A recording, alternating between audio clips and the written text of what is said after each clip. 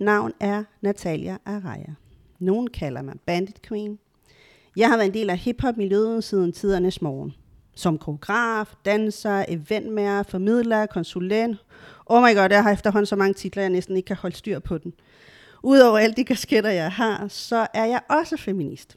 Jeg arbejder faktisk med ligestilling. Jeg prøver med denne podcast at se ligheden mellem mennesker. Er vi så lige, som vi går rundt og siger? Og så finde nuancering af os. Kan vi mødes på halvvejen? Og nogle gange sender jeg også informationer ud. Velkommen til Natpodden. Og i dag har vi en af mine gamle homies. Det er så godt, og jeg har glædet mig rigtig meget til den her podcast, fordi den her person, som kommer til at præsentere sig lige om lidt, er en person, som tit udtaler sig om ligestilling. Så det er også en af de ting, vi skal snakke om i dag. Værsgo ud og præsentere dig. Jamen, mit navn er Philip Jones. Jeg er 45 år gammel, og jeg kender jo Natalia gennem hiphop-miljøet, og der har vi jo krydset klinger mange gange igennem årene. Jeg har spillet i 20, 25, 30 år snart som DJ, gør det stadigvæk. Iblandt jeg har produceret en masse musik for forskellige folk, og til daglig så arbejder jeg på en døgninstitution i København på Nørrebro med unge. Et bosted. Og det er sådan ligesom den korte version i hvert fald. Yes. Og vi kommer også tilbage til selvfølgelig det, du har gjort inden for hiphop-miljøet. Fordi jeg anser dig, jeg ser dig som en af de der OG's efterhånden, ikke? Ja, tak. Jamen, det gør jeg. Fordi Det er mærkeligt for mig, altså, at jeg er jo stadig 19 år oven i hovedet, så det faktum, at jeg er blevet 45, og i virkeligheden jo har været i det i sindssygt mange år, det er lidt mærkeligt for mig. Men ja, tak. Og det kan jeg også godt forstå, fordi altså, jeg ser stadig, når jeg tænker på dig, så tænker jeg stadigvæk, Fever, du står op, og jeg ser det for mig. Altså, du står op på pulten, du ser ned til os, mens vi danser, altså ikke ned på den dårlige måde, slet ikke, kun på den gode måde, og kigger på os, og så tænker du, det kan man se på dig, jeg skal spille det nummer sammen med Face. Og så gør du det. Og så vi andre, som har været danser engang, går amok, og over det hele. Det er det, jeg husker. Altså, det er jo ligesom en af de der minder, som jeg holder fast ved dig. Ikke? Det er bare dig op på den pulten, der bare spiller sindssyg musik. Fedt, tak. Og med det tænker jeg også det her med sådan, netop fordi du har været en del af hiphop-miljøet, også i rigtig, rigtig lang tid, og du har også produceret musik. En af de ting, jeg også tager med på potten, det er netop det her med sådan, vi har haft hvad kan man kalde det, en kultur med at blære os, og nu laver jeg godsetegn, ikke? Omkring de ting, man har gjort som hiphopper. Så jeg kunne godt tænke mig at høre dig, fordi mange af de her lytter ved jo ikke helt, hvem du er. Nej. Hvad har du lavet af musik, produceret, whatever? Jamen altså, jeg har jo lavet en masse ting gennem årene. Jeg har jo altså startet ud som hiphop-producer og har lavet. Der er jo sikkert mange af de yngre lytter, som ikke kender til de ting, vi lavede i gamle dage, men altså, det var jo alt fra Kugo Agami, Agony Brothers, Funk Flush, i den helt spæde start, og senere hen sådan mere kommercielt har jeg arbejdet med folk som Jokeren og LOC og Medina, og jeg lavede nogle ting i udlandet, Jamilia, Ja, det. Jeg er ikke så god til at blære mig i virkeligheden. Jeg kan godt se det på det, helt de krosstrører. Ja, men det er sådan, det ved jeg ikke, det er ikke det, altså det, man kan lytte til det, og hvis man synes, det er fedt, så er det fedt. Hvis man synes, det er noget lort, så er det også okay. Altså det, ja. Det er også meget dansk, ikke? Jo. Altså, ja, men det altså er en, som måske har fået skyld igennem årene for at have store armbevægelser, så i virkeligheden, så er jeg jo meget selvkritisk og ikke særlig god til at fejre mig selv. Ja, jeg kan så godt se det på dig. Altså, din krop er sådan helt... Du bliver helt nord. Det er virkelig sødt. Anyways, Ja. Jeg har en af de vigtige spørgsmål, som jeg altid spørger lytterne, eller ikke lytterne, spørger folk, der er gæster. Det er blandt andet, hvornår blev du forelsket i hiphop? Det gjorde jeg, det kan jeg fortælle dig meget simpelt. Jeg havde sådan flirtet lidt i de tidlige 80'er med, altså der var jeg jo ikke særlig gammel, jeg var en lille dreng, altså der flirtede jeg sådan lidt med at ligesom sådan breakdance-kulturen kom, og det havde jo ligesom sådan et lille kommercielt sådan opsving med Rocksteady Crew og sådan noget. Så det var sådan, det var måske sådan lidt mere en dille for mig, men en dag, der så jeg i tv, og jeg kan ikke huske, jeg tror måske, det har været fra Grammys eller et eller andet. Men jeg så Run DMC optræde, og jeg kan bare huske, at jeg så dem og tænkte, det der er det cooleste shit, jeg nogensinde har set. Altså, jeg var helt blown away. Og så jeg Jam Master Jay, deres DJ, og så vidste jeg var sådan det er der, jeg skal stå. Og det var sådan, det blev. Klar. Og når du, altså nu skal vi også tænke på de lytter, som måske ikke ved, hvem Run DMC er. Til dem, der ikke ved, hvem Run DMC er, så skal de google det. Altså Run DMC er jo... Run DMC er jo måske er jo faktisk den første hiphop-gruppe, som, hvad kan man sige, breakede kommercielt igennem. Altså de første til at være på forsiden af Rolling Stones, og altså på sin vis, så kan man jo måske kalde dem for hiphoppens Beatles. Ret godt forklaret. Du så ligesom hiphop igennem Run DMC. Det er jo ligesom der, du blev forelsket i. Og så vil du bare være DJ. Altså, fordi jeg tænker tit, når jeg snakker med folk, så går de igennem det, jamen, så var de lidt breaker, og så var det lidt DJ, og så var der nogen, der var graffiti-malere og sådan noget. Men din bølge, og nu gør jeg godsetegn igen, er hiphopper kom jo senere ind, sådan nogle os gamle, ikke? Altså, så du nåede ikke at danse og alle de der ting, som mange andre har gjort? Nej, altså igen sådan et, altså jeg flirtede med både dans og med graffiti, og heldigvis så stoppede jeg nok, var det nok meget heldigt, at jeg holdt op med det. Altså, det var jeg bare ikke særlig god til. Altså, og på en eller anden måde, så havde jeg det der, jeg havde det der med DJ'en, det vidste jeg bare, det var min plads. Ja. Du voksede op på Amager, er det rigtigt? Ja. Okay, prøv lige at forklare, hvordan Amager var, dengang du voksede op. Jamen, det er jo en lang forklaring, hvis jeg skal hele vejen rundt, men altså, hvad kan man sige, altså, set fra et hiphop-perspektiv, altså, så var der enormt meget hiphop. Altså, der er jo de gamle pionerer fra Rockers by Choice, gik jo ned i min ungdomsklub, Sundby Algård, og dernede var jeg ligesom sådan omgivet. Det var bare tingen. Altså, men stadig på sådan et sjovt, lidt provincielt altså niveau. Der var også derude var også en masse grønjakker og altså sådan og der var jo slet ikke den information og den adgang til tingene. Altså, så det var jo sådan lidt, man så noget, og man hørte noget, og så dannede man så ligesom sin egen idé om sådan lidt, om du ved, hvad er fedt, eller hvad er det her? Så ja, det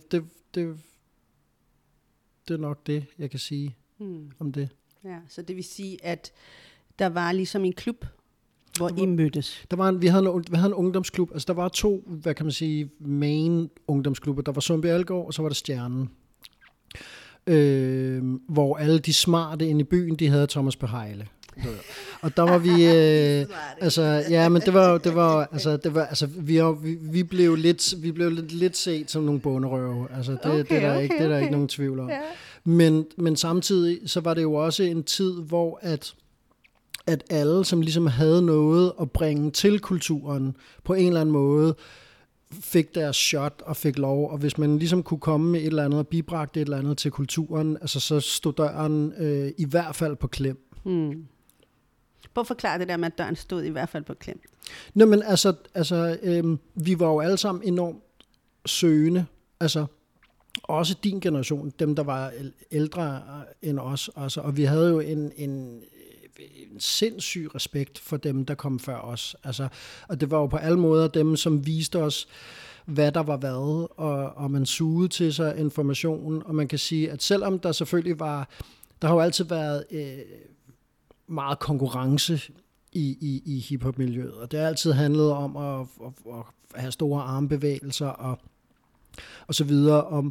Samtidig skulle man også kende sin plads, men altså, hvis man dygtiggjorde sig inden for en gren af hiphop, altså, så bliver der også lagt mærke til det.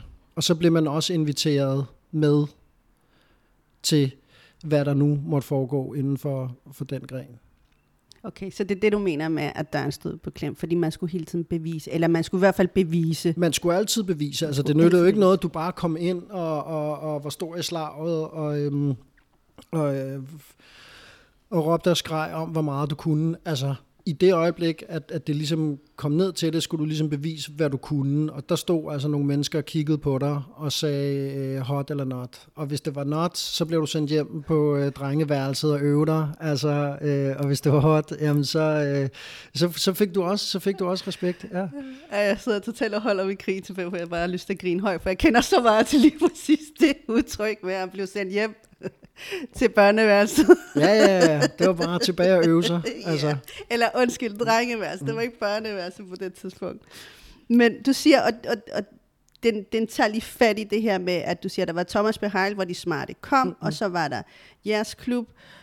Jeg voksede op i Tostogård, så Thomas Beheil for mig var også bare sådan en, der var jo kun hvide dudes jo, altså. Sådan meget det der med sådan, jeg gik jo kun sammen med araber og tyrker og så videre. Så når vi kom til Thomas Beheil, så for det første, så havde vi selvfølgelig en anden attitude. Jeg kunne forestille mig, at det var måske det samme for jeres klub måske. Og man havde nogle større armbevægelser, og stemmen var højere, og det kan godt være, at man ikke talte lige så godt dansk som alle de andre. Men vi følte så og slet ikke velkommen på Thomas Beheil på samme måde. Altså jeg har ikke sådan det her tilknytning til Thomas Beheil, som mange andre hiphopper har. Det har jeg jo sådan set heller ikke, men det har også lidt mere at gøre med, at jeg jo så lige at det er yngre. Så selvfølgelig har jeg været Thomas Beheil masser af gange, men altså man kan også sige, altså der hvor det sådan virkelig gik ned, det er jo lige de folk, som er lidt ældre end mig. Så nej, jeg har heller ikke, Jeg har ikke som sådan nogen tilknytning til klubben Thomas Beheil, men jeg har en tilknytning til alle de mennesker, som gik der igennem årene. Præcis. Og det har du så ret i, for det var som om klubben, eller i hvert fald det jeg husker, klubben Thomas Beheil blev flyttet hele tiden, ikke?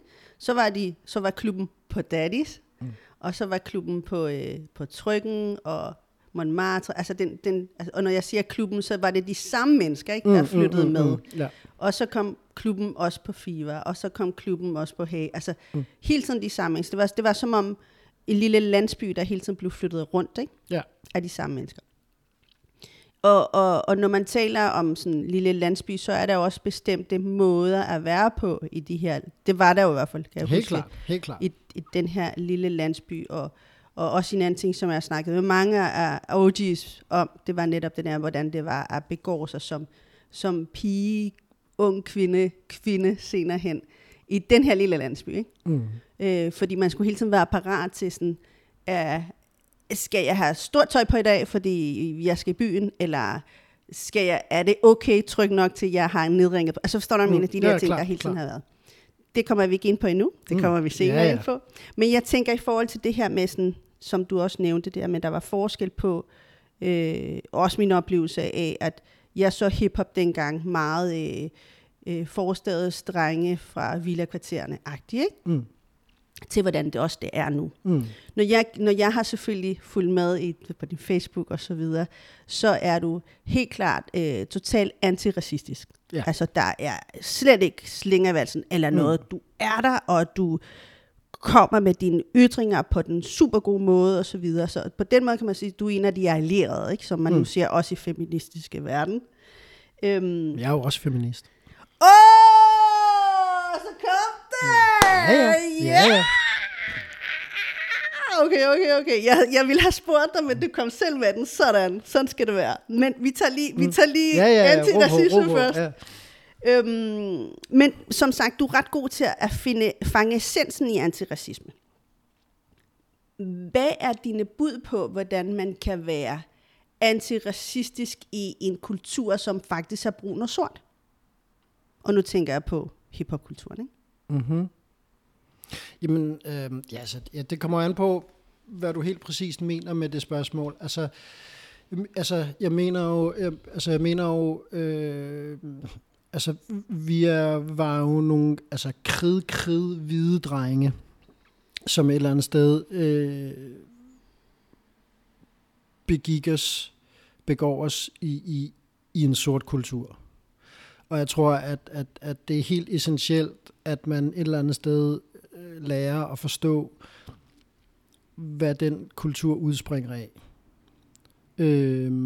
Og at man lærer at forstå, at det er ikke alt i den kultur, man bare kan tage ejerskab af og beholde som sit eget. Men i bund og grund så handler det om en respekt for, hvad udspringer den kultur af. Så det handler om at lære sig selv om sort kultur, sort historie, i det omfang, man nu kan, fordi samtidig så er der jo også bare nogle ting, jeg er født som et vidt privilegeret menneske i den rigeste del af verden. Der er bare nogle ting i sort kultur, som jeg kan godt lære det, jeg kan godt læse det, men jeg kommer aldrig nogensinde til at føle det på min egen krop, og har aldrig følt det på min egen krop, og derfor så skal jeg lade være med at gøre mig klog på det. Så skal jeg bare lukke røven og lytte, når andre snakker. Og jeg tænker, det er svært, ikke? Altså jeg tænker, det er svært i forhold til, at netop hiphop-miljøet har været også en kultur, hvor vi har sagt vores mening hele tiden, ikke? Altså vi siger vores mening igennem rap, igennem graffiti, igennem dans, alle mulige ting.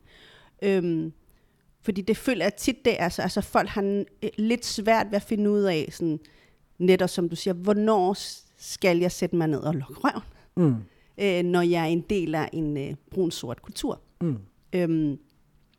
Så igen, altså det vil sige, en af budene, du ville komme med, var, at man skulle sætte sig ned og lukke røven. Hvad så, hvis det er svært?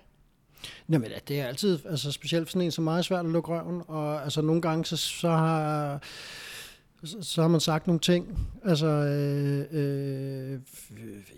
i sjov, eller i uvidenhed, eller et eller andet, hvor der er blevet kigget på en, hvor jeg kunne mærke, okay,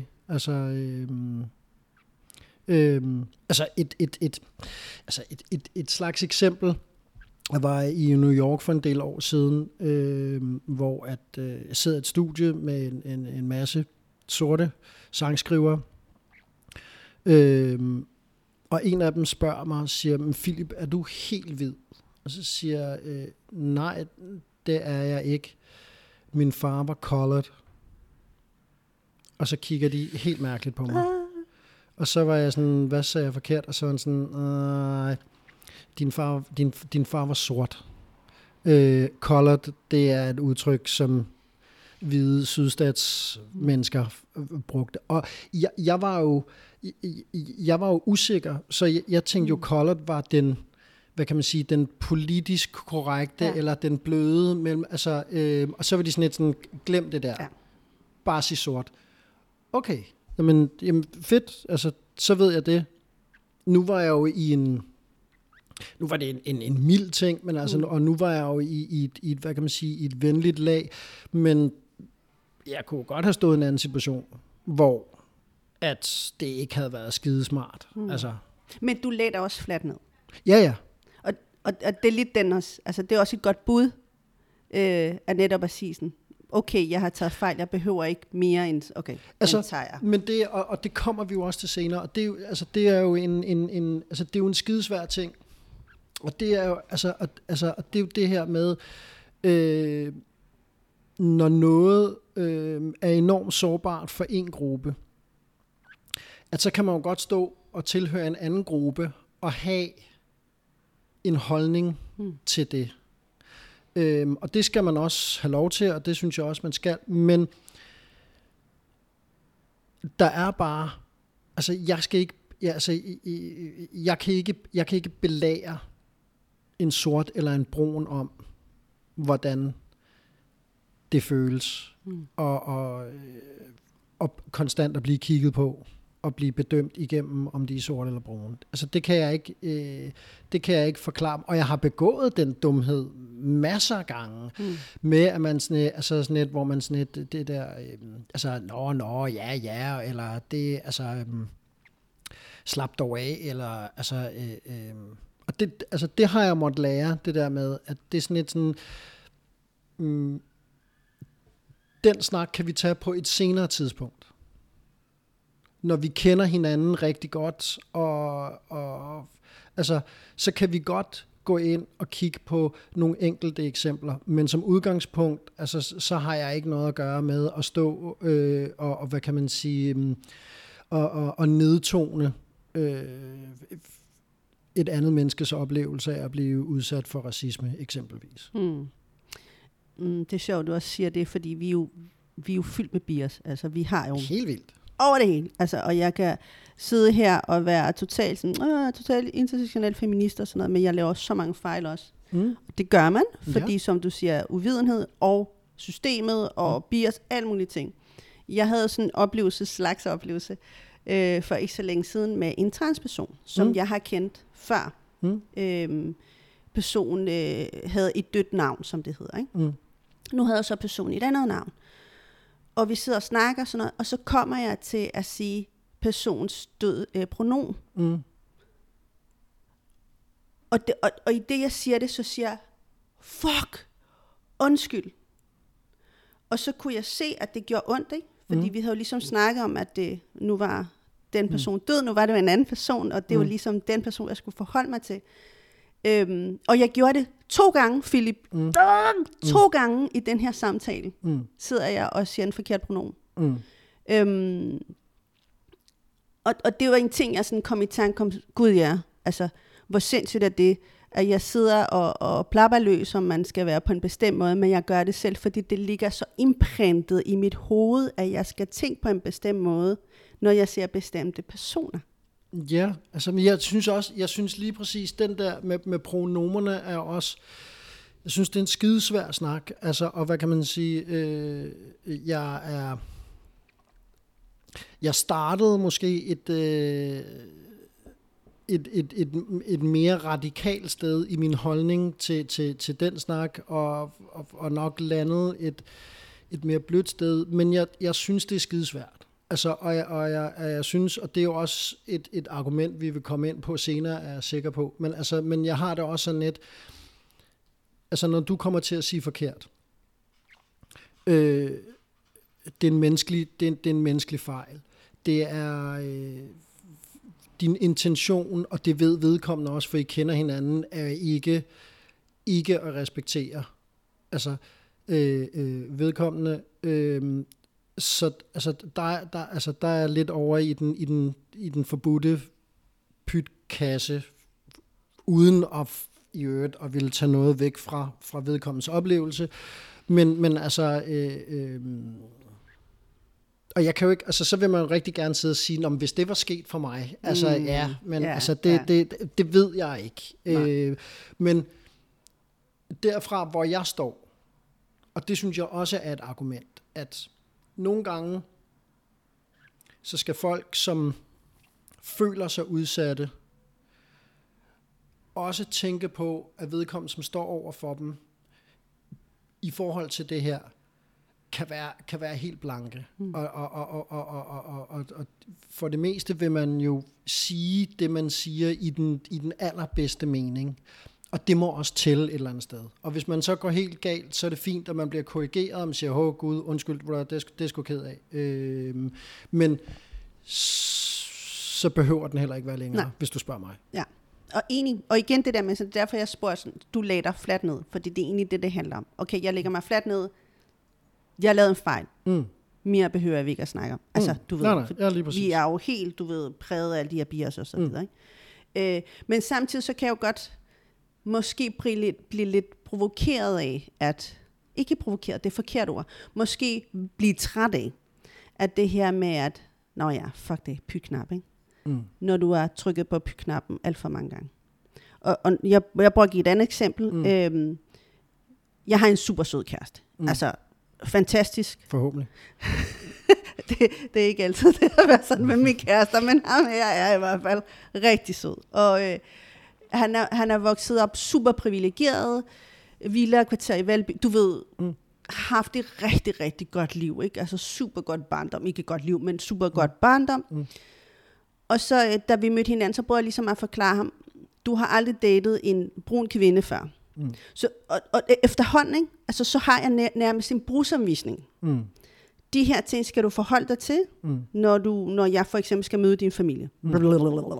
De her ting skal du forholde dig til, når jeg møder dine venner. Altså især, hvis der ikke er nogen brune venner. Altså du ved, så jeg kommer med en brugsanvisning. Den brugsanvisning har jeg haft med mig i nærmest 50 år nu. Ikke? Altså 40 år i Danmark-agtigt. Ikke?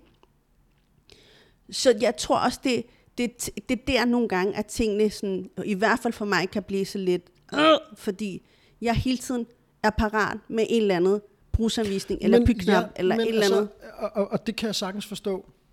Men nu så jeg jo, at du i oplægget til det her havde skrevet, skal vi blive ved med at være tålmodige? Og jeg har det sådan lidt, altså hvis du tænker på indvandring i Danmark, altså så er det, selvom det kan føles som om, at det har stået på 1 milliard år, så er det jo, hvis du ser i modsætning til resten af verden, USA, England, you name it, altså så er indvandringen i Danmark jo et relativt nyt fænomen. Og med alle de forskellige befolkningsgrupper, som er kommet. Altså i gamle dage, når du spørger på Amager, altså når vi snakkede om, altså vi sagde ikke engang indvandrere, vi sagde tyrkere. Det var det var de eneste vi kendte. Ja. Altså hvis du havde været, altså hvis du var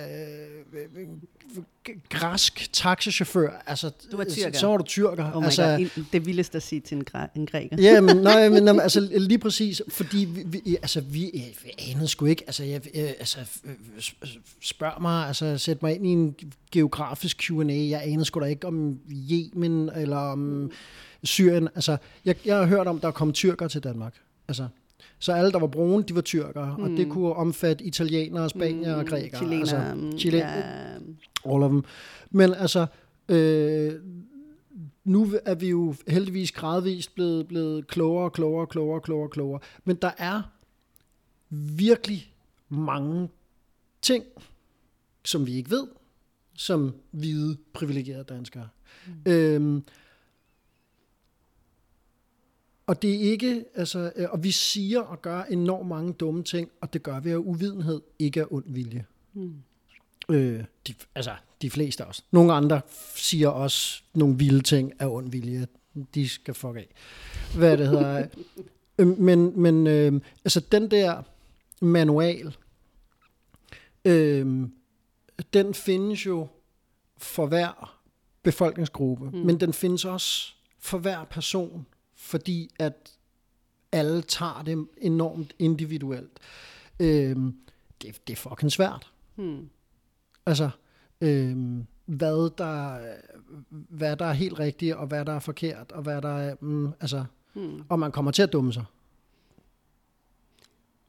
Ja, det gør man, og det gør vi nok alle sammen.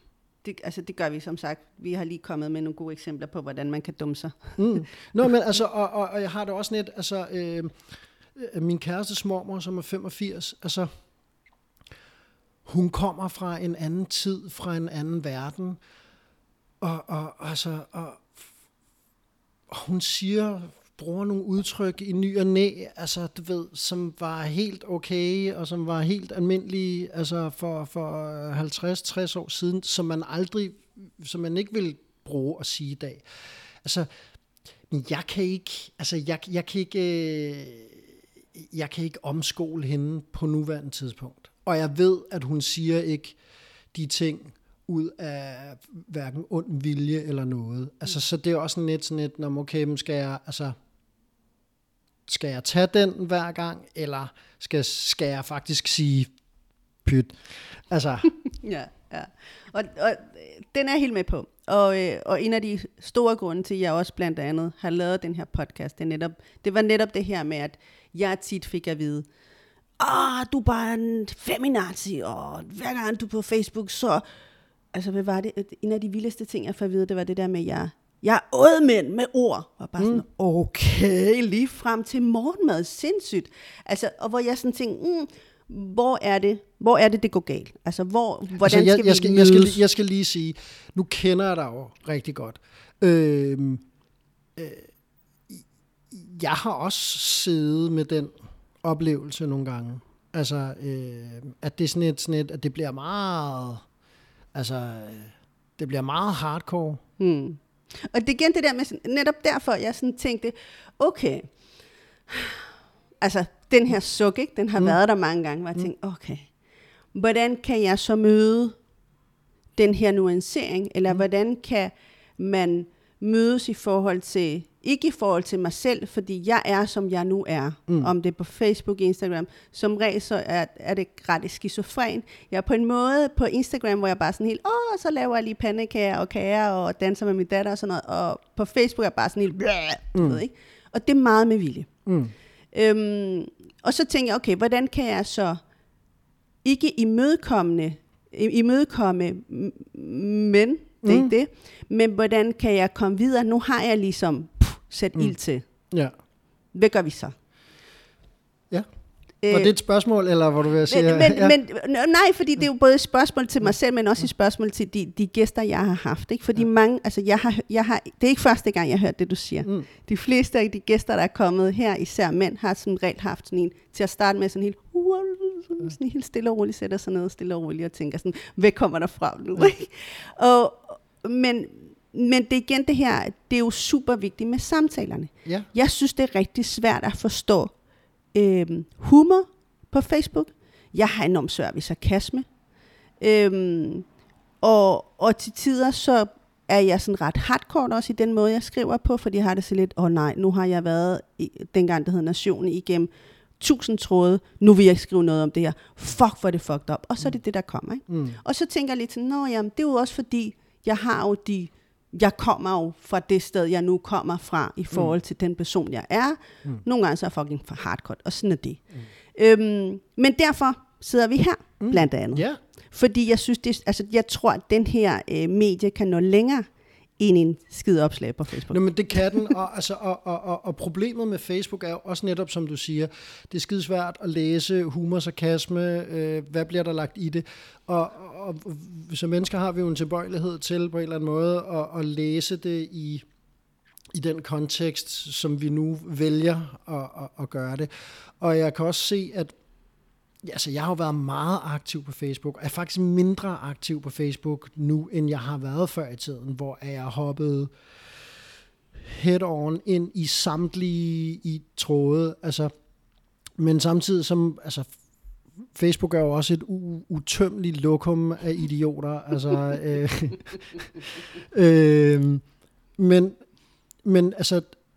når man så går i gang med en diskussion, som jo, fordi Facebook er jo også det er jo et skide godt sted, et eller andet sted til at se og læse og møde alle de mennesker, som synes noget andet, eller og hvis tonen havde været anderledes, så havde det jo været et genialt sted at udveksle meninger. Men som det bliver, så synes jeg også tit, at når vi er inde og diskuterer komplekse emner, som eksempelvis kønsroller, feminisme, you name it. Altså, det kræver, at man skriver nogle sindssygt lange svar. Altså, og alligevel så er det igen i forhold til, hvordan det bliver læst. Altså, så er det jo så er det jo tit, at det strander et eller andet sted, hvor at, altså, tænker, hvor der hvad, altså, ja, tillykke med det, mand. Jeg magter det ikke. Og det er vildt nok, du siger det, fordi jeg har en ven. Jeg ser ikke navnet på ham. Som skiftede profil på et tidspunkt. De samme ting, som han sagde som mand, det gjorde han som kvinde. Altså han skrev fuldstændig det samme. På at gætte, hvad der skete, hver gang han skrev. Nå, men så bliver han havlet nu. Altså. Ja. Nå, men altså, og der er jo ikke nogen, hvis vi tager den helt op fra og ned, altså prøv at høre, i hele den her snak, der er jo ikke nogen tvivl om, at mænd, vi har stået forrest i køen siden tilblivelsen af Homo sapiens. Altså, det er der jo ikke nogen tvivl om. Og det er long overdue, at der skal ske noget nyt. Nu er spørgsmålet jo så bare, hvordan får vi det til at fungere? Og der er jeg uenig i både den måde nogle mænd og den måde nogle kvinder ligesom mener, at det er vejen frem. Og der har jeg fået masser af rygklap, og jeg er også blevet svinet helt kolonormt til. Altså, og må håbe, at et eller andet sted inde i midten, der ligger der et eller andet fornuftigt. Så når du snakker om netop om det, og nu snakker vi i forhold til ligestilling. Vi kan lige så godt bare, vi springer i det, mand. Ligestilling, feminisme, det er faktisk det, vi snakker om nu. Så når du snakker om det, så prøv lige at forklare, hvordan, fordi jeg hører, hvad du siger. Jeg er til dels meget enig i, hvad du siger. Der skal findes en måde at snakke på. Der skal findes en måde, et sted, hvor vi kan mødes. Og det igen, så når jeg kigger fra min side, ikke, nu har jeg et langt bord, ikke? Ja. Og det giver meget god mening i forhold til det, vi snakker om. Når jeg sidder her med mine feministiske briller på, som jeg selvfølgelig ikke kan tage af mere, jeg vil ønske, at jeg kunne tage med, så tænker jeg, okay, helt sikkert, så skal jeg igen, kvinde her, være med til at hjælpe mænd til, at vi skal mødes på halvvejen. Eller hvad skal jeg gøre? Jamen, ja, altså ja. Det er jo et rigtig godt spørgsmål. Men det korte svar er ja. Altså, og jeg forstår, prøv at høre, jeg forstår godt, kvinder, jeg forstår godt LGBT plus, minus, skråstreg, parentes, i at de ligesom siger, skal vi blive ved med at vente? Skal vi blive ved med at være tålmodige? Skal vi, altså, og det vil være rigtig fedt, hvis vi kunne få styr på det lige nu og her. Det vil være fedt for alle. Men jeg tror realistisk, som det er med alle kulturændringer, altså, så er det noget, altså det er jo noget, der skal komme nedefra. Det er også noget, der skal komme indenfra. Du ved. Og jeg tror, at lige nu sidder der enormt mange sådan mere old school mænd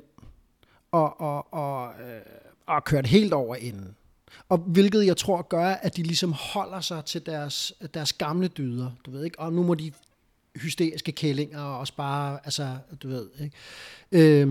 Og det var jo også bare meget federe før i tiden. Altså for den type mænd, altså du ved, der kunne man sparke døren ind i en brændert onsdag aften og råbe, kælling, jeg er sulten, altså du ved, og så bliver der lavet boller i kaj, altså, og hvis der ikke var kommet nok kaj i, så kunne man få nogle lussing, og så kunne man falde i søvn på sofaen.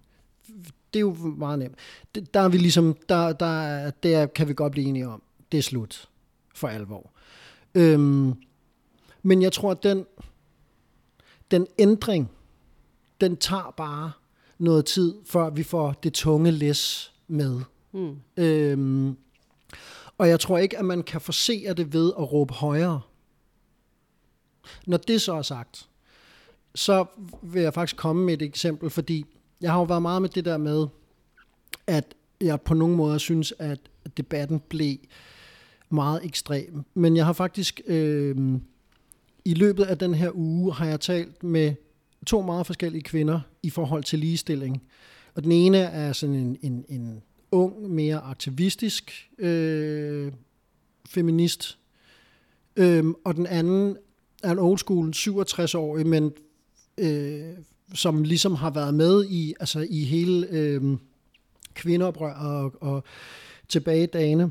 Og de sagde uafhængigt af hinanden til mig, jamen nogle gange, så bliver man nødt til at råbe det ekstremt ud, for at det så lander inde på et blødere sted.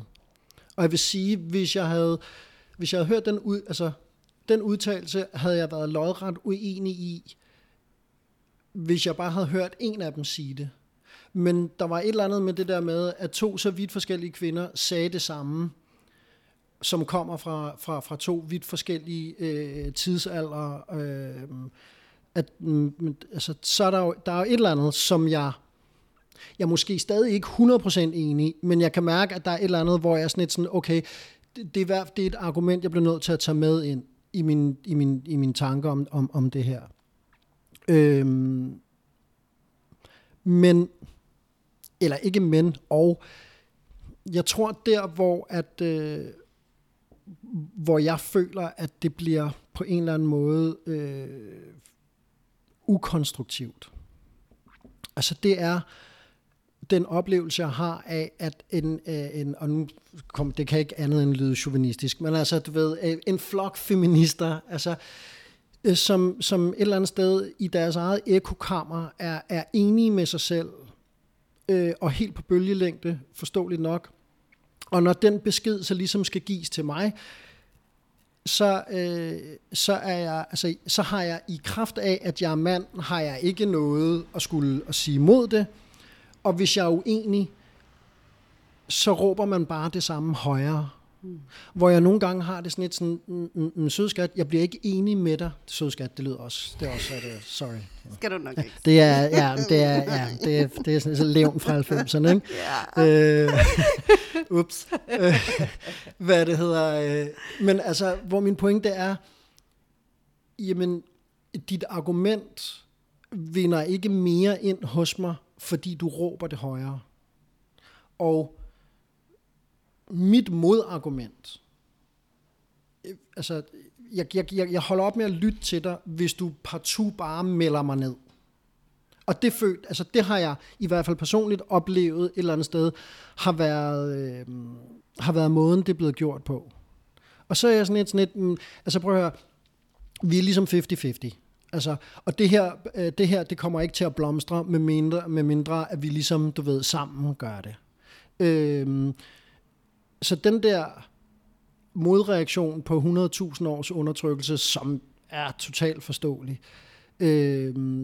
altså vi bliver nødt til, altså I bliver nødt til at have mændene med, hvis du spørger mig. Jeg sidder og tænker på, mens du snakker, så kunne jeg igen det der med sådan, lære at lytte, ikke? Godt eksempel. Jeg zoner lidt ud i det her med sådan, okay, hvis vi skal være med, vi skal lade være med at råbe højt.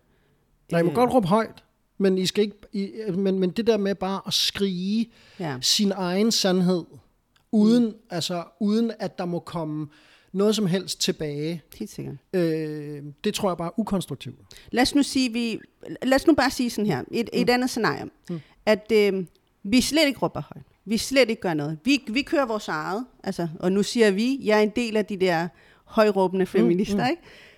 Vi kører vores eget, vi sørger for, at lovene bliver ændret, vi uddanner os højere, vi sørger for, at der er flere piger og kvinder, der får rettigheder, uden at tage mændene med. Og nu siger jeg sådan, fordi det er jo vores issues. Det er kun vores. Det gør vi så. Hvad tror du, der vil ske? Fordi den er jo ikke så lige til. Nej, den er overhovedet ikke lige til. Jamen, altså for det første tror jeg slet ikke, det der kan lade sig gøre, fordi i den proces, der vil lige skulle igennem den stadig eksisterende mandeklub, som sidder og træffer beslutningerne. Altså, hvad var det for et eksempel, jeg lige sad og tænkte på, det kommer jeg tilbage til. Nu tabte jeg den lige, men jeg havde et eksempel. Det er fordi grund til, altså det jeg prøver at sige nu, det er netop det her med, altså vi tager jo hele tiden mændene med. Altså feminisme er jo ligestilling. Det er jo ikke en klub for kvinder. Men det oplever jeg. Jeg oplever mig ekskluderet af den klub. Jeg oplever, at jeg på baggrund af det faktum, at jeg er en hvid, heteroseksuel mand, at altså, så skal jeg bare lukke røven. Og jeg kan godt forstå, hvor det kommer fra. Jeg kan godt forstå frustrationen. Og jeg kan godt forstå, at frustrationen kommer ud højlydt. Og det, som du sagde før, det der med, skal vi bare være stille? Nej. Altså, en revolution kræver, at der bliver råbt op. Og den er jeg helt med på. Men igen det der med, når det bliver sådan et ekokammer, så kan jeg ikke se, altså, fordi i den sidste ende, så skal vi være med.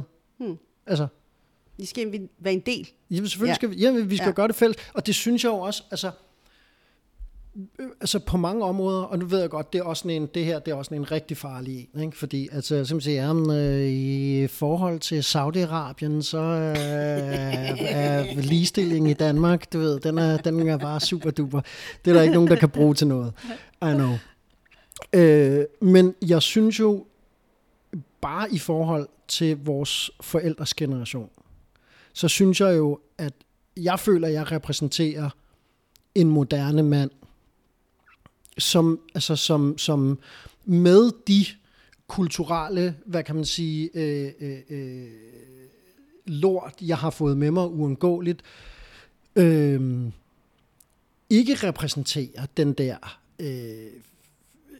slæske mellemleder-type, altså som skal have noget for at give dig 14 kroner mere løn.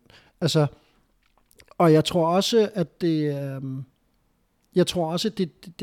at det i den feministiske kampråb et eller andet sted på en eller anden måde negligerer, at vi eksisterer, at vi er en generation af mænd, som et eller andet sted er med på, hvad der skal ske. Du ved. Men fokus er på alle de andre, som jeg oplever det. Hvor jeg sådan altså jeg kan huske, jeg likede selvfølgelig til stor skideballe. Hvem var det, der skrev? Der var en politiker, der skrev, at nu skal vi også huske, at de fleste mænd jo et eller andet sted opfører sig helt normalt. Hvem var det var? Det er sjovt, fordi jeg har lyst til at sige en masse, for der er så mange, der har sagt det der. Og jeg forstår også godt argumentet mod den udtalelse. Ja. Men at se reaktionen altså, på den udtalelse, hvor at, altså, hun bliver meldt totalt ned. Alle mænd, som måtte sige, jamen hey, altså, vi er her, vi forsøger at være med til at gøre en forskel. Vi forsøger at gøre en forskel på jeres præmisser. Vi er godt klar over, at der er nogle ting, der ikke fungerer. Vi er en del af det system, der kan ændre det. For vi kan faktisk, altså mænd i det system, der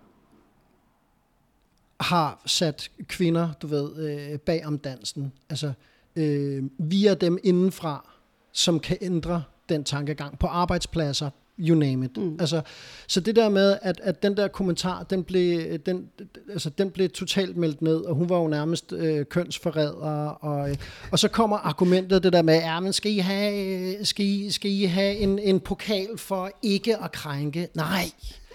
Nej, det skal vi ikke. Altså,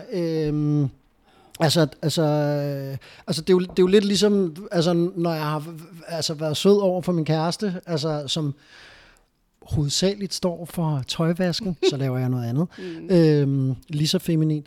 Og jeg siger, skat, du ved, jeg har sat en vask over, altså, og svaret er, nå okay, hvad forventer du en pokal for det, jeg gør? Nej, det gør jeg. Nu prøver jeg bare at gøre noget sødt, altså, eller hjælpe til.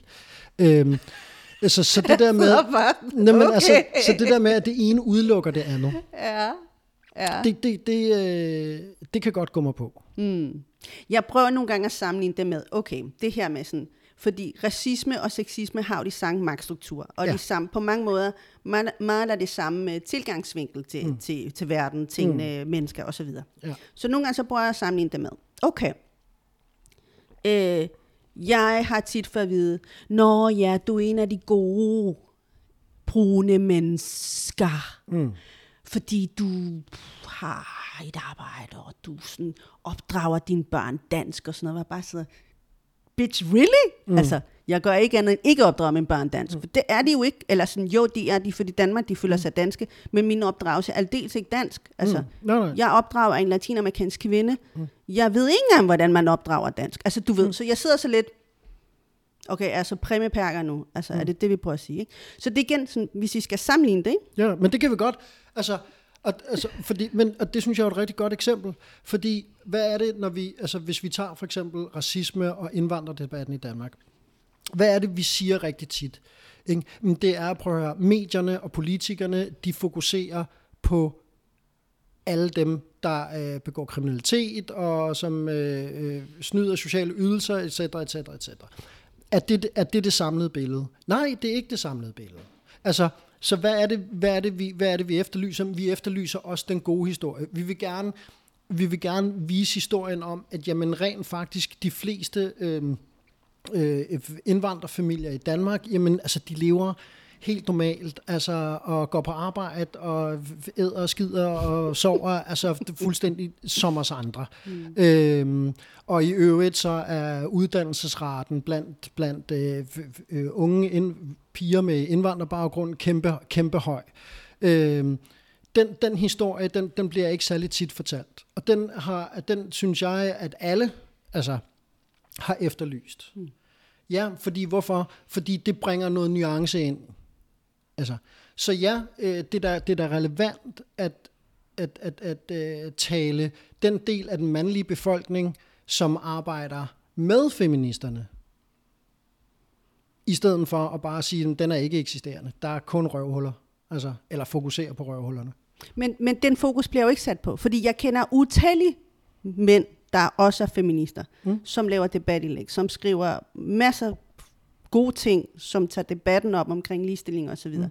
Men det er jo ikke det, vi hører. Altså, det er i hvert fald ikke det, jeg hører, når jeg sådan kigger på kun den del af min feed, hvor de fleste mænd er på. Altså, forstår du, hvad jeg mener? Fordi jeg deler det meget op, ikke? Altså, der er jo, jeg får informationer fra feministiske del, og så er der hiphop del, ikke? Altså, det er sådan meget opdelt i mit feed, ikke? Men Bjarne fra Rødovre, han hører ikke om Rasmus whatever, som er feminist. Bjarne fra Rødovre er... Okay, det var måske det forkerte Bjarne fra Rødovre, han har det svært på rigtig mange punkter. Altså. Men det er igen det der med sådan... altså, jeg er helt med på, hvad du siger, og jeg er helt med på præmissen omkring det her med, at der er nogen, der råber højt. Da jeg blev feminist, det er ikke særlig længe siden. Det er ikke særlig længe siden, jeg påråbte mig selv. Nu er jeg feminist. Det tog mig lang tid at erkende, at det er egentlig det, jeg var. Fordi jeg så kun hvide kvinder, der sad deroppe med deres, som jeg nogle gange kaldte det, store hatte på. Ikke? Og vi var ligesom mænd. Sådan så jeg ikke mig selv. Jeg ville jo væk fra at være ligesom mænd, fordi det havde jo ligesom gjort i rigtig lang tid, i forhold til at være en del af hiphop-miljøet. Nu vil jeg jo bare være mig. Så jeg havde enormt svært ved sådan, hvorfor er det kun den her måde, man må være på? Altså, jeg har ikke en uddannelse. Jeg har ikke en reol fyldt med filosofiske bøger om køns, måde at forstå tingene på. Jeg fatter dårligt nok, hvad det er, de siger. Altså, hjælp mig. Er der ikke nogen? Og alle var bare sådan, Google. Altså, den har jeg også fået enormt mange gange.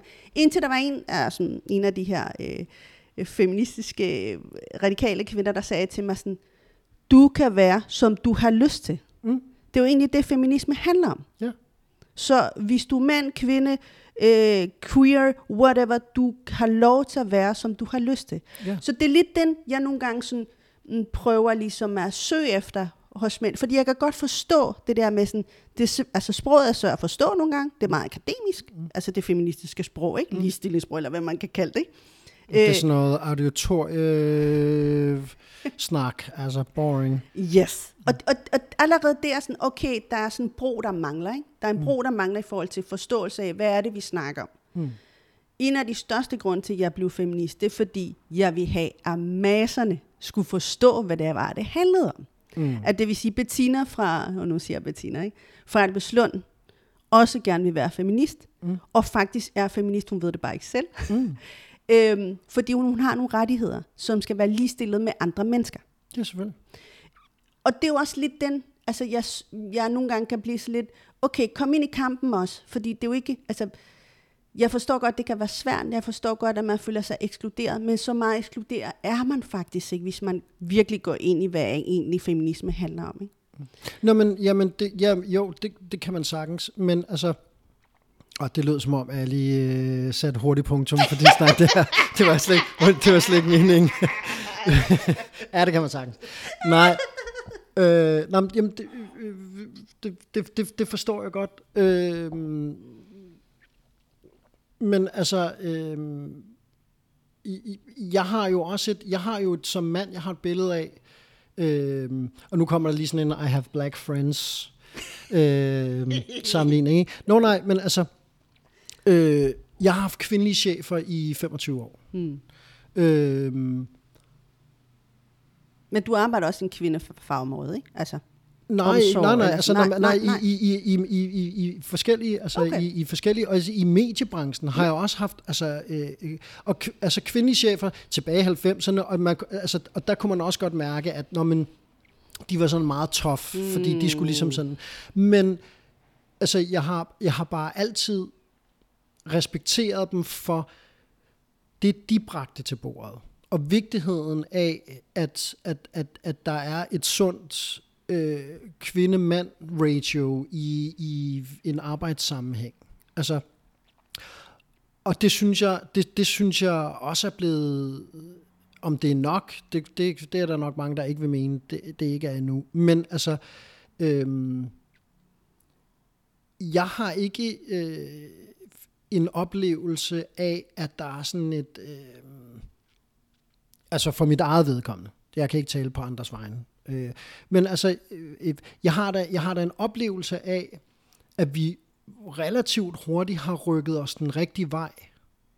Altså, og jeg kan ikke komme i tanke om et sted, jeg har arbejdet de sidste 20 år, hvor man har i tvivl sat kvinders kompetence over mænds, måske tværtimod nogle gange.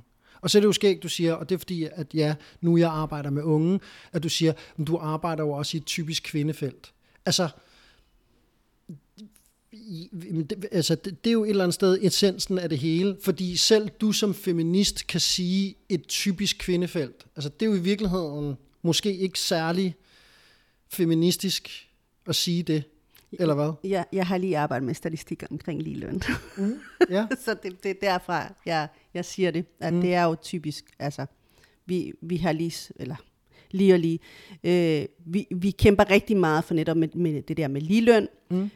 Og i det har vi fået en masse statistikker om, hvor kvinder sidder som chefer rundt omkring i de forskellige fag. Og ja, desværre omsorgsområdet, pædagoger, lærer osv., som regel kvinder, også som ledere. Desværre. Men jeg ved faktisk ikke, om du har en leder, der er kvinde, eller en mand, der er... Det har jeg indtil for nyligt havde jeg haft i det forrige sted, jeg arbejdede, havde jeg 2 kvindelige ledere. Fantastiske ledere. Altså hårde, uden at der var nogen, hvad kan man sige, sådan bosser længere op i systemet, som de ligesom skulle matche op med at have, altså, for jeg har mødt de der kvinder i musikbranchen, som bare sådan helt nærmest unødvendigt havde save på albuerne, og skulle bare være så hardcore mandeagtige, som sådan helt, okay, det, altså, og forståeligt nok. Kan du forklare måske lidt den der magtstruktur, eller måske lidt dynamik i det? Hvorfor tror du? Altså fordi jeg tænker, jeg forstår godt hvorfor. Måske er der ikke nogen lytter, eller lytterne forstår ikke rigtigt, hvorfor lige præcis den branche, eller de kvinder i den branche havde lidt flere Nå, men altså altså i underholdningsindustrien, og ligesom, altså, for det gælder alle mulige andre industrier også, men det er jo det, jeg ved noget om, altså har jo helt klart op til nu været totalt mandsdomineret. Og det var mænd, der sad altså, på den øverste taburet og bestemte. Og det der med, at hvis du fik muligheden som kvinde for at arbejde der relativt højt op i systemet, altså, så var der i hvert fald, og det er jo svært for mig at sige, fordi det ved jeg ikke, det er en forestilling, jeg har, men i de her kvinders forestilling, er der i hvert fald været en idé om, at de sådan på en eller anden måde ikke skulle udvise nogen form for svaghed, som kunne tilskrives deres køn, og derved blev de ligesom sådan, altså sådan endnu mere hardcore, end mændene var. Så ja, altså, men jeg tror, altså, og det er jo selvfølgelig svært for mig at sige som mand igen, men jeg oplever også, at det er blevet i hvert fald mere udlignet nu til dags. Tror du, den nye generation har lidt mere fat i det end vores generation? Ja. I forhold til ligestilling? Ja, det satser jeg på. Altså, det alt andet vil jo være super sørgeligt, men altså, jeg oplever da, at unge kvinder i dag har en meget stærkere fornemmelse af sig selv og deres eget værd og deres muligheder. Og hele det her med, at jamen, altså, unge kvinder i dag er jo kommet væk fra den der idé om, at, jamen, at de skal have en eller anden mand til at forsørge sig. Så det tror jeg da bestemt. Hvem er unge mænd? Ja, i bund og grund, ja. Altså, jeg tror, at altså, nu er jeg jo selv en meget ung mand, så det kan jeg jo sagtens svare på.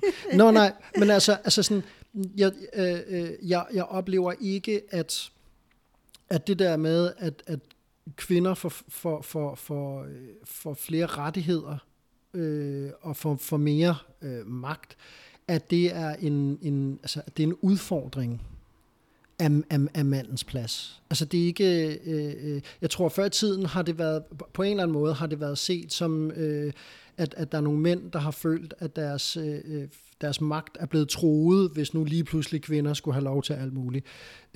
Det oplever jeg ikke nu, at er et problem. Så det du siger, det er, at den yngre generation har fat i det i forhold til, at unge mænd føler sig ikke truet af, altså deres maskulinitet, føler sig ikke truet af kvinder, i forhold til vores generation, hvor mændene føler sig truet. Er det det, du siger? Jamen, altså ja, altså jeg tror, altså jeg ved ikke, om vi følte os truet, men jeg er da sikker på, at der ligesom har været sådan en jo, det er vel at føle sig truet. Altså, hvad vil der ske, hvis kvinder nu lige pludselig skal komme marcherende ind her og begynde at lave om, og så skal der lige pludselig være alle mulige gardiner i mødelokal, eller et eller andet, altså som jo et eller andet sted er, altså jeg tror også det, altså kvinder, nu taler jeg meget stort, meget bredt, ikke? Skal forstå er, at mænds køns og seksuelle selvværd er en meget skrøbelig størrelse. Ikke? Vi er jo super usikre. Ikke?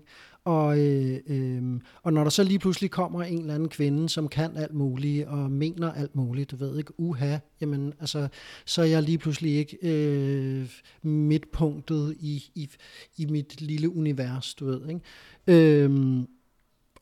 Og det tror jeg, altså den tankegang tror jeg helt klart. Fordi mænd har sat sin egen seksualitet og deres egen, hvad sagde du? Altså kønsidentitet. Og seksualitet. Altså, sammen. Vi er jo, biologisk set er vi jo conquerors. Vi skal ud og erobre kvinder, og vi ser os selv som dem, der går forrest, og dem, der tager teten, og dem, der ligesom sætter tempoet og retningen. Og det er jo ikke nødvendigvis hverken det rigtige. Altså, og det tror jeg, at kvinder har været inde og udfordre det. Tror jeg har været meget angst provokerende for hele mandestrukturen. Den tror jeg er i gang med at ændre sig.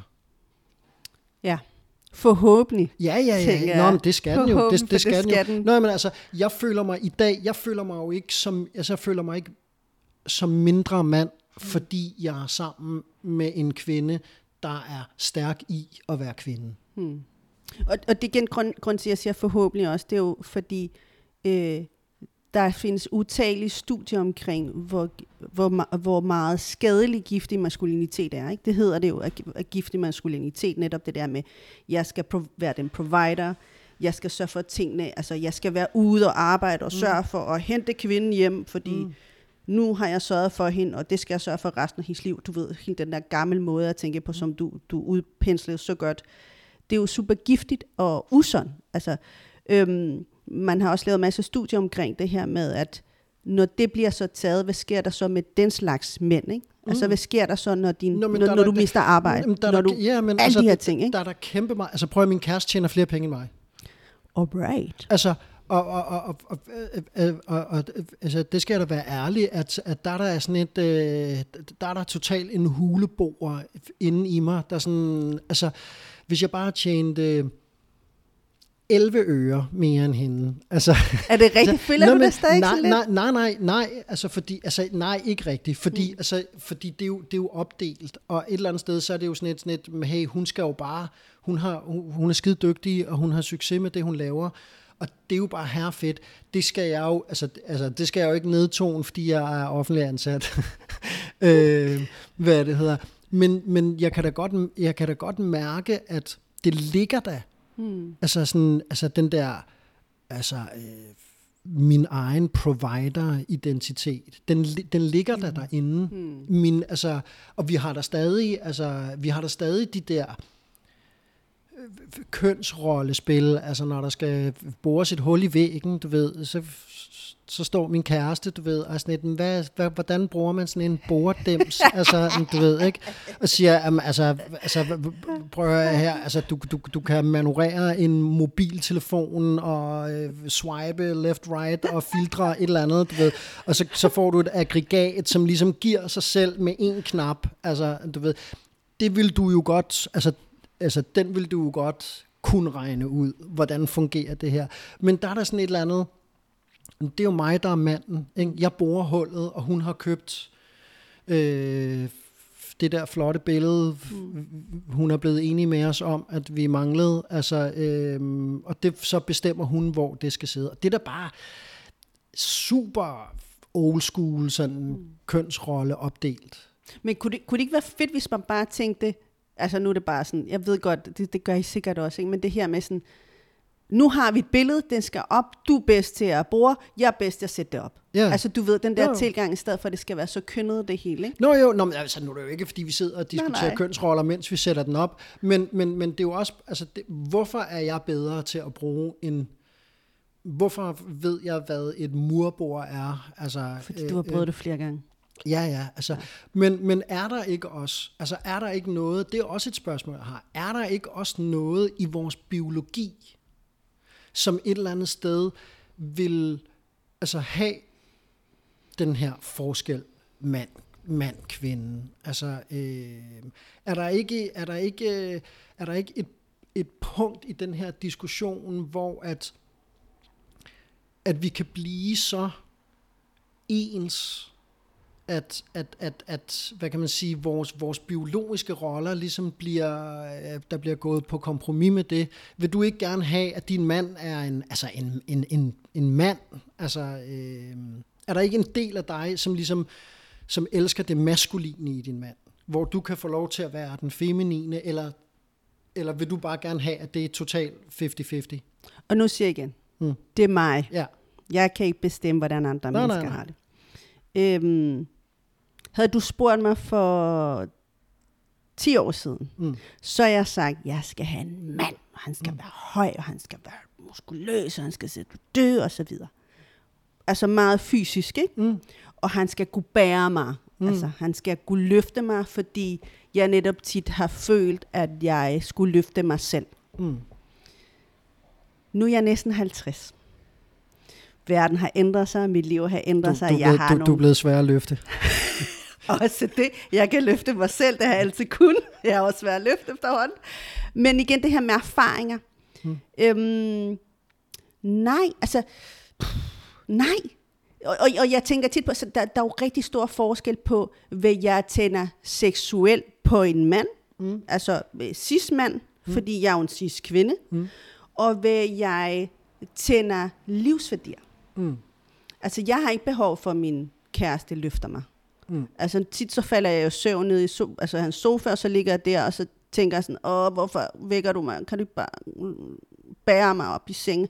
Hans seng ligger på første sal. Selvfølgelig kan han ikke det. Altså, what the fuck, de der trapper, de er super svære. Jeg kan dog nok bære mig selv, når jeg er så træt.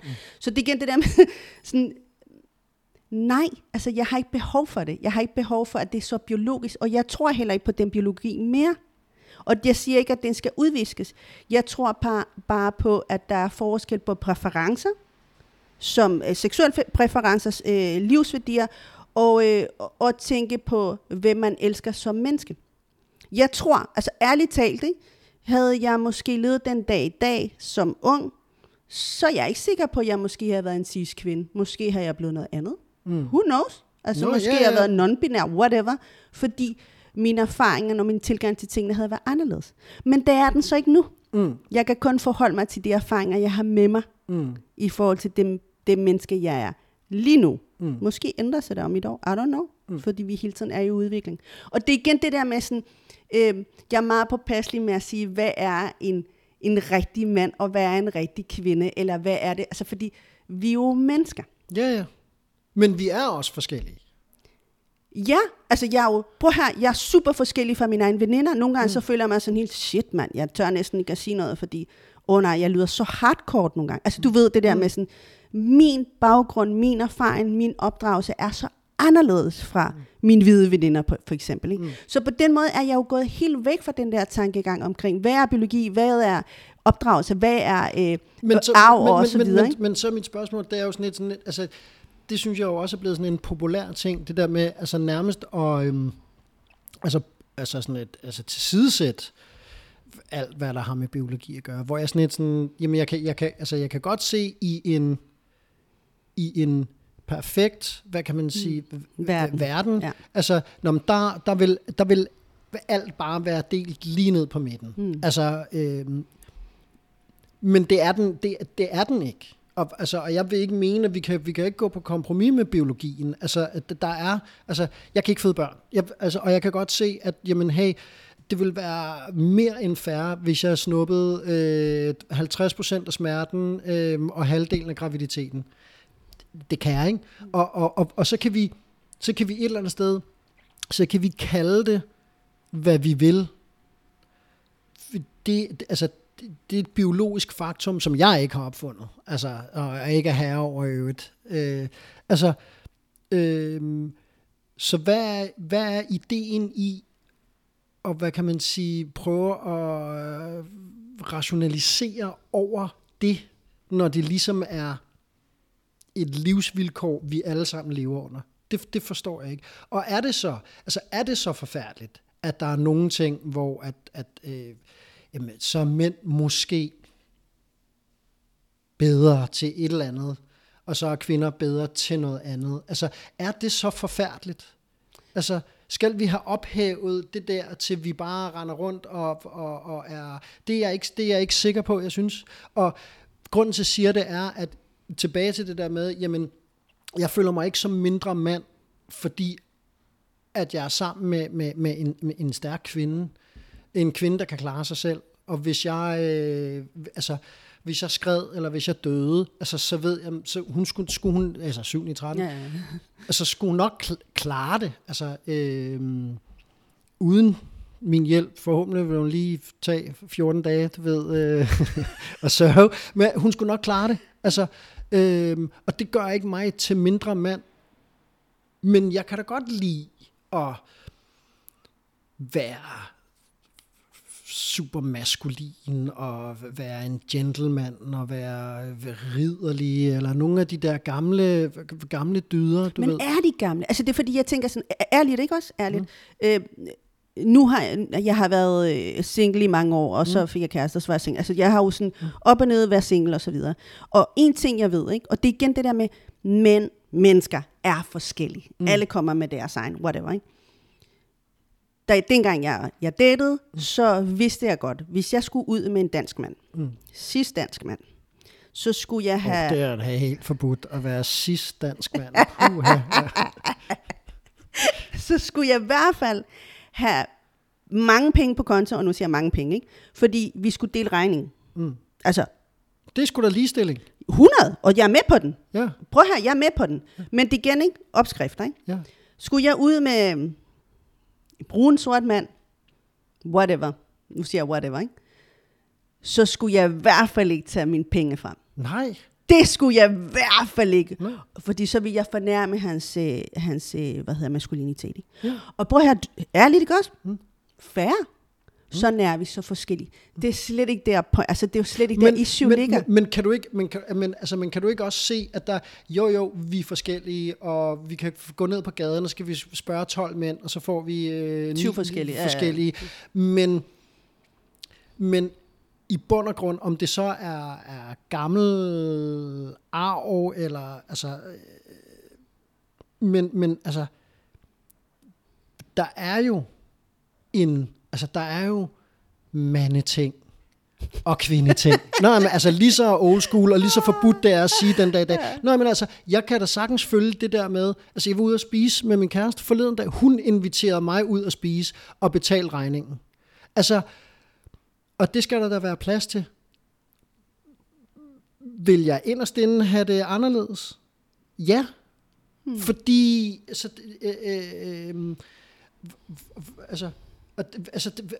det er det der, det er det der old school, mande, macho, et eller andet, som ligger inde i mig. Det er altså tonet ned til et plan, så jeg altså næsten ikke kan kende mig selv. Og altså jeg er jo både sylter og bager. Men der er der en del af mig, som også gerne vil være sådan en helt gammeldags mand. Altså, og det er jo det er ikke skide populært i den moderne samtale, oplever jeg. Altså, når du nævner de der ting, så kan jeg ikke andet end at blive forundret, eller sådan lidt, det kommer an på, hvad din kæreste godt kan lide, og hvad I kan lide sammen. Så igen det der med sådan, hvad er det, der dur for jer? Jo. Ja, jamen, altså, den er jeg med på. Men altså, vi ikke, der er en grund til, at påfuglehanden, han har fået men du er ikke et påfuglefili for fanden. Men jeg er et biologisk væsen. Altså, og der er noget i den her samtale, som et eller andet sted, hvor vi gerne vil sætte os selv over biologien. Og jo, jeg er med på, altså du ved, vi har lært at tænke lidt længere end et jordæren, altså, men der er jo også, der er jo nogle biologiske regler. Det er der.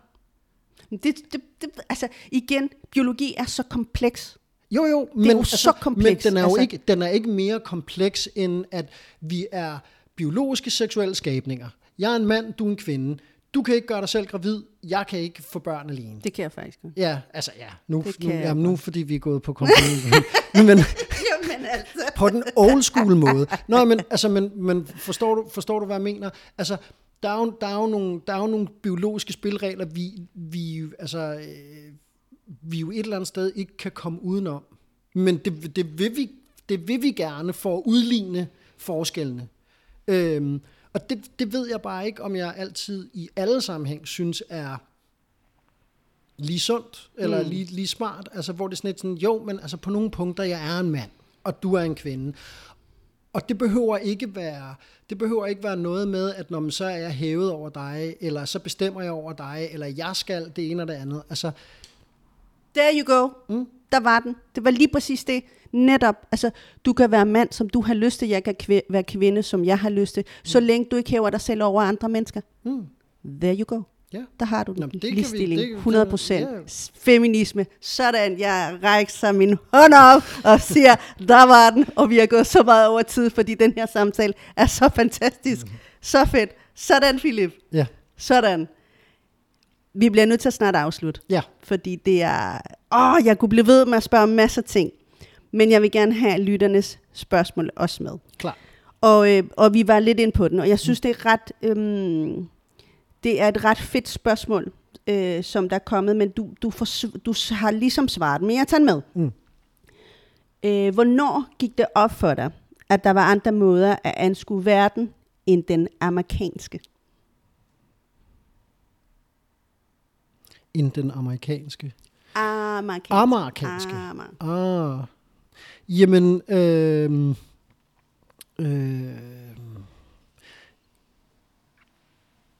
jeg tror altid, jeg har været nysgerrig. Og så tror jeg, at det faktum, at min kære mormor var jo tidligere chef for systuen på Det Kongelige Teater. Og det gjorde, at alle, det skal ikke lyde forkert det her, men alle teaterhomoer, de kom i mit barndomshjem, og det var præ-AIDS og præ-alt muligt, var det et safe haven for homoer. Og jeg tror, at være vokset op i blandt det gjorde, at den der sådan, at når noget bliver sådan provincielt og primitivt og snævertsynet og kassetænkning, så er det sådan et du ved, det bliver nødt til at være noget mere. Så jeg vil sige, at jeg har jeg vil gerne rose mig selv, tror jeg, eller forhåbentligvis sige, men jeg tror, jeg har haft det med mig, siden jeg har været helt ung, at der var noget andet og noget mere i verden, end det, der bare lige var omkring mig. Sejt. Ja, det giver god mening, det du siger. Også i forhold til, hvad du har sagt i næsten halvanden time. Sorry. Nej, det er så godt, det er så godt. Så kom jeg til at tænke på 2 ting. Lige for sådan afrunde det hele. Det er, hvad vil du have sagt til unge Philip på 16, hvis du mødte ham i dag?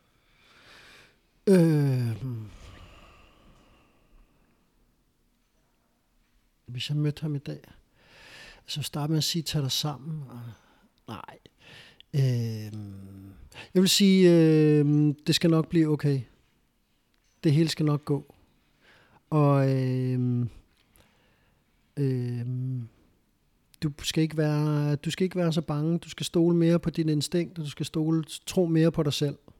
Og så skal det hele nok blive okay. Jeg klapper i mine små hænder over det, der bliver sagt lige nu.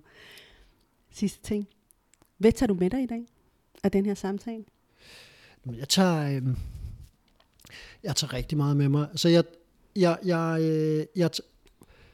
det jeg tager allermest med mig, og det er i virkeligheden en bekræftelse af, hvad jeg har kaldt på, men ikke afprøvet. Og det er,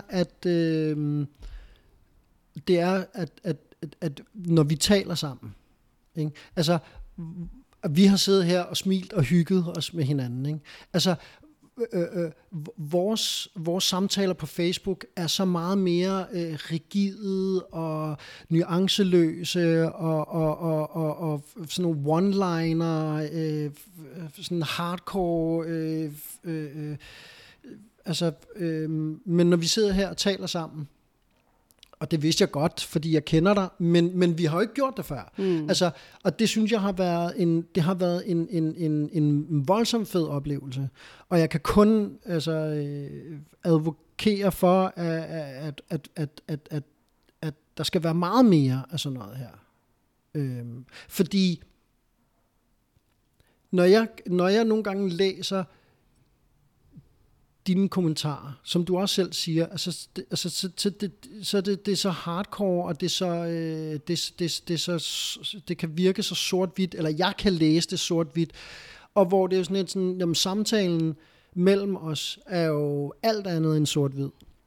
Så meget mere af det. Og så kan jeg jo runde af med at sige, jamen, inkluder mændene. Det er faktisk det, jeg gør lige nu. Så skal det nok gå alt sammen. Ja. Og med de vise ord, så vil jeg sige tak for i dag, og tak fordi du kom, og tak fordi du gad at være med i den her samtale. Tak. Det har været fantastisk. Fedt. Vigtig samtale. Ja. Kære lytter, I kan finde Natpodden på Spotify og en masse andre mainstream-kanaler. Det kan I sikkert godt finde ud af selv. Så tak for i dag. Hej.